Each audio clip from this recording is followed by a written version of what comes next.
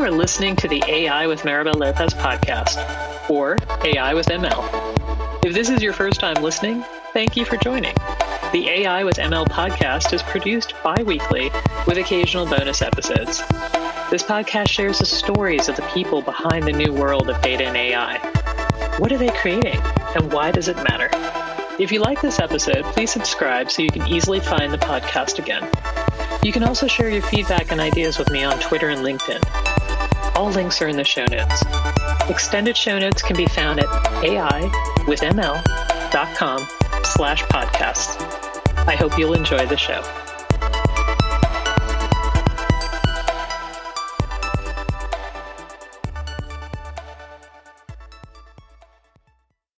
Hello and welcome back to the podcast. I'm Maribel Lopez and I am joined here with Adewunmi. She is the strategy and advising manager at Cloudera Fast Forward Labs. And as always, I'm thrilled to be talking to another great woman in tech leader. And maybe to get started, we can start by talking about what Cloudera Fast Forward Labs is and what you do there. Yes, of course. Thanks so much for having me, Maribel. I've been looking forward to spending some time chatting with you. So Cloudera Fast Forward Labs is an applied machine learning research group within Cloudera, Cloudera being the hybrid and multi-cloud solution provider. And our mission at Fast Forward Labs is to empower enterprise data science practitioners to apply emergent academic research, anything that they think is relevant to them, to apply that academic research in an enterprise setting, so to production machine learning use cases in a really practical but also socially responsible way. Essentially, it's about helping organizations get the most from their machine learning investments, and definitely the most out of their investment in the Cloudera ecosystem. Well, I know everybody is actually spending a great deal of time trying to figure out how they optimize their investments. One of the things that I'm always interested in, though, is how people happened upon their career. I know mine was not a very linear route, but how did you get involved in the AI field? Yeah, I should have said also what it is I do in the AI field. So I work with Cloudera Fast Forward, and our focus is on applied machine learning research. But the other thing we do is support organizations through professional services, and that's the side I work on. So day to day, I help our customers get the most out of their investment by helping them develop their machine learning strategies, or helping them develop machine learning applications, or just the MLOPs strategy, so that once they get those applications into production, they can keep them in continuous production. So that's what I do.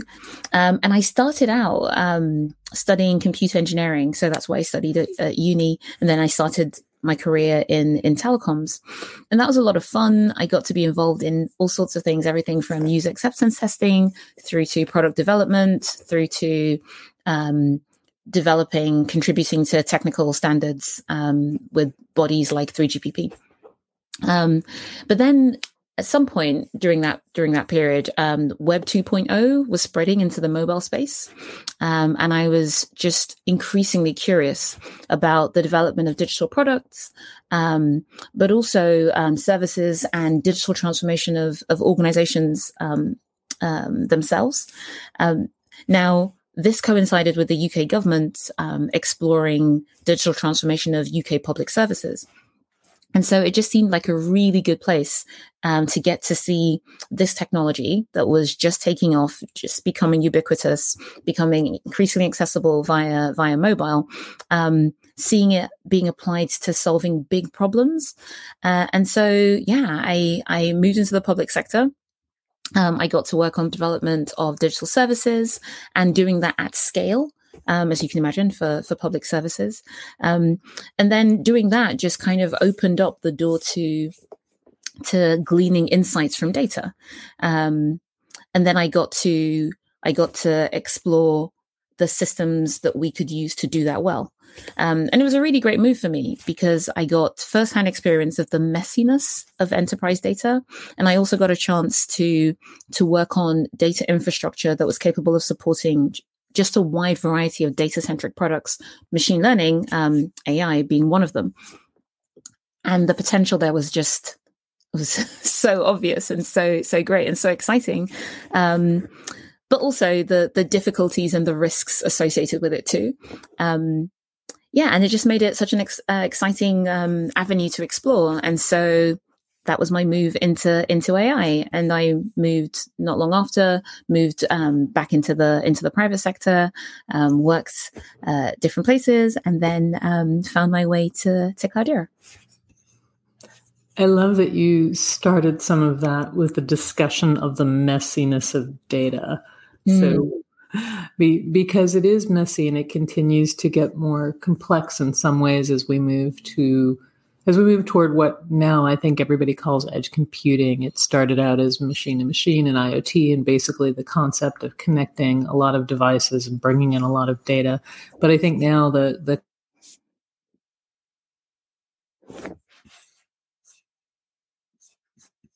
is there are all different kinds of data streams with different needs in terms of when they need to be analyzed, when that insight needs to be delivered. So I know one of the challenges that organizations are having is understanding where to focus their resources. I know that you are working with many different types of companies to practically apply AI, which I think is the practical application of AI is actually part of the issue.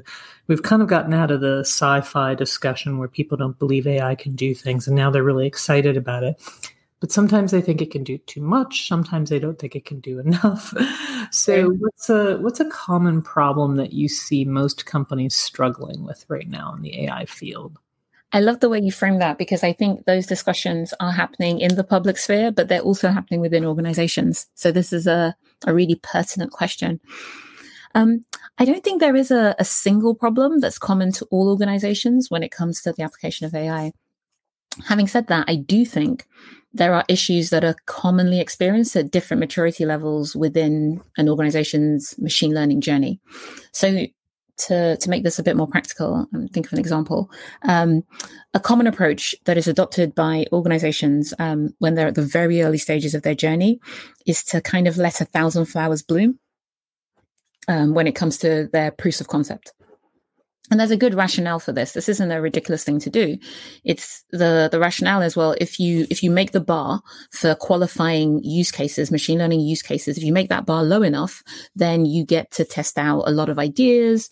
It allows you to reach out to pretty much every part of the business. And you get to kind of demonstrate to them the potential benefits of AI. And then the hope is, they see the opportunity and then they become very enthusiastic about it, which is great. But if you're not careful, if this isn't carefully managed, what you can end up with is a situation in which you have loads of POCs that kind of fall into two categories. They're either low business value, so it doesn't spark the enthusiasm that you're seeking or that you are after, or you get reasonable business value, but there's no realistic path to production. So the risk or the challenge, the reason this happens is because you've adopted a model that prioritizes the model development step. And doing that means that the data teams, these in-house data teams, or even your external partners, if you've brought someone in to help you do this, they don't get the chance to explore other parts of the machine learning lifecycle. So the production challenges aren't identified and they're not accounted for upfront. And then that means that even if you get something that is of reasonable value and, the organization is enthused and they want to do it, you then come to start thinking about production and there's no feasible path. And so this is one of the major reasons I've seen for organizations, POCs just kind of withering on the vine. So that's at the early stages. And then there there are problems that I see that are more common to the intermediate level of maturity, shall we say. And here, the more common challenge relates to honing MLOps practice so that they can better manage these models once they're in production. In fact, myself and a colleague wrote a white paper. We published it last year. It was called Blueprint for Continuous Operations for Production Machine Learning, which just rolls off the tongue. But our focus here, our focus was helping organizations kind of explore these very real life challenges, and also just kind of why it might happen, and then what remedies you could pursue to try and address those problems. And the reason is that it's not uncommon for organizations who were early adopters, early investors in machine learning, to take a really ad hoc approach to building and productionizing their models. This is not, I have no criticism of that. I think there are very good reasons for doing this. If you started doing machine learning a few years ago, there was no best practice that you could draw on. So it made sense to take a very agile, very ad hoc approach. But the challenge is that once you get a few of these models into production, the cost of keeping them in production, of maintaining them, actually becomes quite significant, and it's a real burden on your in-house team. And it is at this kind of intermediary stage, so middle of the road in terms of your maturity, your machine learning maturity. This is where that pain point starts to hit. Because now you have either technical debt to pay down, or it's so labor intensive to maintain these models that you then have a backlog. You can't easily get new models into production, which is frustrating, because if you've made the case for machine learning, the organization is getting some value out of it. You want to be able to do that even more, not then say, oh, we can't manage the additional demand. And then for organizations who are at a more advanced stage, it's kind of an evolution of the problems for the intermediary organizations in terms of machine learning maturity, because what they tend to be focusing on, or the challenges they're grappling with, are the same in terms of they're thinking about the MLOps, but really here they're thinking about efficiency and scale. They're grappling with issues like, okay, how do I integrate these machine learning applications into large legacy software systems? Because again, you don't get value from machine learning until it's in production, until you've integrated it with business processes and applications that are actually serving the business. And so this integration with legacy software is one that larger organizations are beginning to worry about. So you're not always introducing machine learning into a greenfield setting where there was nothing before, and you can map this out as you'd like. So those are some of the things that I see happen at different levels within organizations. It makes total sense. And I was actually going to ask you about advice for companies. And I think you actually framed it well with the different levels of maturity and started to speak a little bit to the advice. So perhaps I can ask you a slightly different question, which is around, maybe we could start, particularly for those that are more at the beginning of their journey, of defining what MLOps is. So we've had DevOps, and I know a lot of people are throwing around the concept of AI ops in general, and then there's MLOps. So definitionally, when you speak to people, what do you say that is? So I try and make a distinction from DevOps, only because DevOps is rooted in traditional software engineering practice. And I think I talk of MLOps because it is DevOps plus. It is DevOps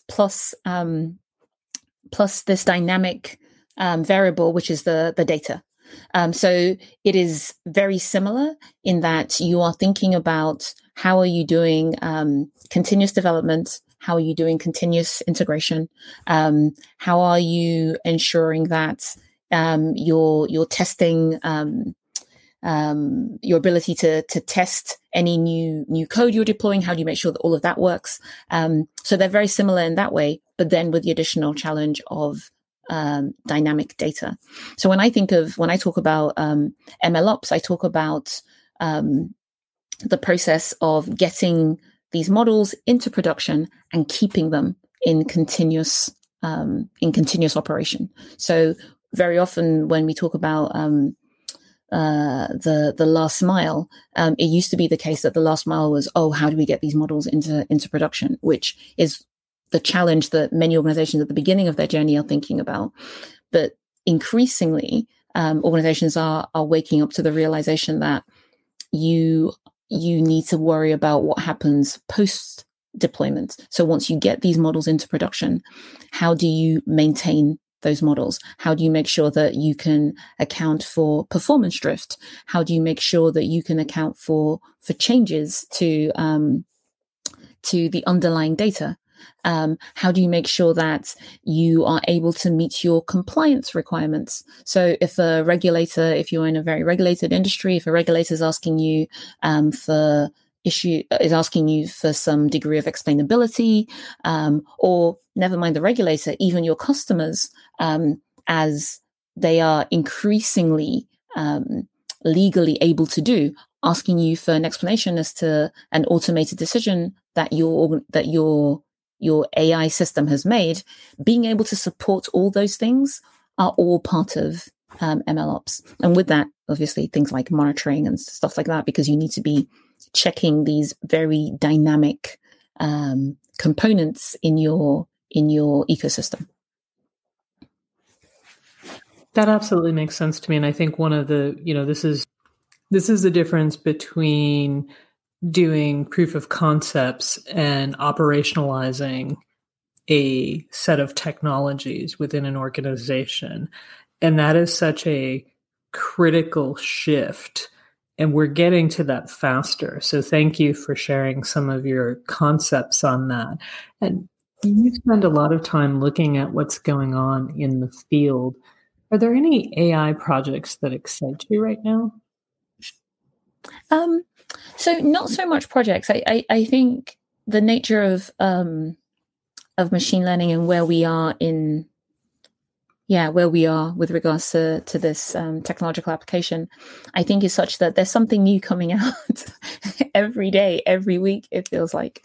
But I think the thing that is really exciting me is this capability, MLOps, and to some degree the tooling and infrastructure that has sprung up to support it.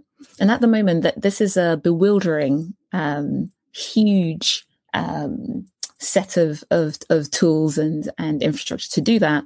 But what is really exciting to me is how organizations are beginning to think about the standardization of their processes. So yes, there are all these tools, and that's really exciting. And I work at Cloudera, so I am really excited about how our software can support everything from experimentation through to post-deployment monitoring, and how to do this in a way that is really helpful for teams. But working with organizations and advising them on their MLOps strategies, I'm just really excited about how this is helping organizations think about machine learning as part of their wider business. So this isn't something that's happening just in the corner over there. This is something that, you are having to pull into your day-to-day businesses, your day-to-day business operations. And I think that's really important, firstly, because that's where value happens, right? The point of this isn't just that it's really exciting and very cool. It's that it is adding value to the business. And that doesn't happen unless it is actively influencing and impacting those business operations. But also that it is making organizations think about cross-functional teams. So this isn't something that, you have a data scientist doing over there. It is something that you're having to think about, well, where is my data engineer in this? How does this, what is the interaction with the product management within my organization? That's if you're building these tools in-house. You're also beginning to think about, how do I bring compliance into this? Because the last thing we want is to build something only to be told by our compliance team that this doesn't meet the requirements, regulatory requirements for our industry. And all of this in like in conjunction with the business owner of this. And that for me is really exciting. It demonstrates a real maturing of machine learning, that we are beginning to grapple with the same types of problems that we've had and have well-established practices for in software development, in traditional software development. So this is the thing I'm really excited about. It's how organizations understand this, how they standardize these processes, how they begin to lock some of these things down, not to kill experimentation, but to actually make this far more reproducible, to make it more cost effective, to actually get it to deliver value. And then how they pick the tools they need on the basis of what those standardized operating practices are, rather than, oh, there's this cool tool that does something within the machine learning lifecycle. How do I apply it? I love it. That makes total sense to me. And I think that we have so many great opportunities ahead of us. And I'm looking forward to seeing what you do next today. What I would like to do, though, before I let you go, is there's the bonus question. And I'm wondering if there is a book, a podcast, an activity, it doesn't have to be technically related, that you'd like to refer to the audience. Oh, there are so many. So many. Well, unsurprisingly, I guess, the first port of call that I would recommend for good material about machine learning capabilities and the like would be Cloudera Fast Forward's blog. We release in-depth research reports and applied machine learning prototypes that demonstrate these capabilities, and I think they're worth checking out, and they're available on our website. I think beyond content and artifacts that are produced by Cloudera, I really enjoyed recently reading a report by the Algorithmic Justice League. And they released a report looking into the use of bias bug bounties, algorithmic bias bug bounties, that is. So applying the tradition of bug bounties that's used in cybersecurity, for example, but applying that to algorithmic development and automated decision making. And I found that really interesting. A number of reasons. It kind of touches on that thing I was talking about the maturing of machine learning, where we're thinking about what are the outcomes, not just what did we intend to happen, but what are the potential outcomes. And I think ideas and strategies like, can we apply tried and tested practices and artifacts from other technologies? Can we apply that here? Is a really good one. And yeah, it got me thinking, and it was just a really well written report. So I can recommend that one too. And if nothing else, the name is super cool. I mean, Algorithmic Justice League, seriously? It is so cool, isn't it? It is. Because I'm really interested in AI ethics. When I saw their name, I was like, this is such a cool name. Oh, it totally is. And I just have visions of Marvel or DC Comics style sketches of the folks on the cover of the report. But we'll work on that. That'll be something that we can help them out with at a later date. Thank you so much for your time and insight. It's been truly a pleasure. Very interesting content about what's going to be happening next in the space. So thank you again for sharing your time. And I hope I'll see you again on a future podcast. Me too. Thanks so much, Maribel. Thanks for having me. Thank you for listening. Show notes, subscription links, and additional content can be found at aiwithml.com/podcast. Until next time, wishing you all the best.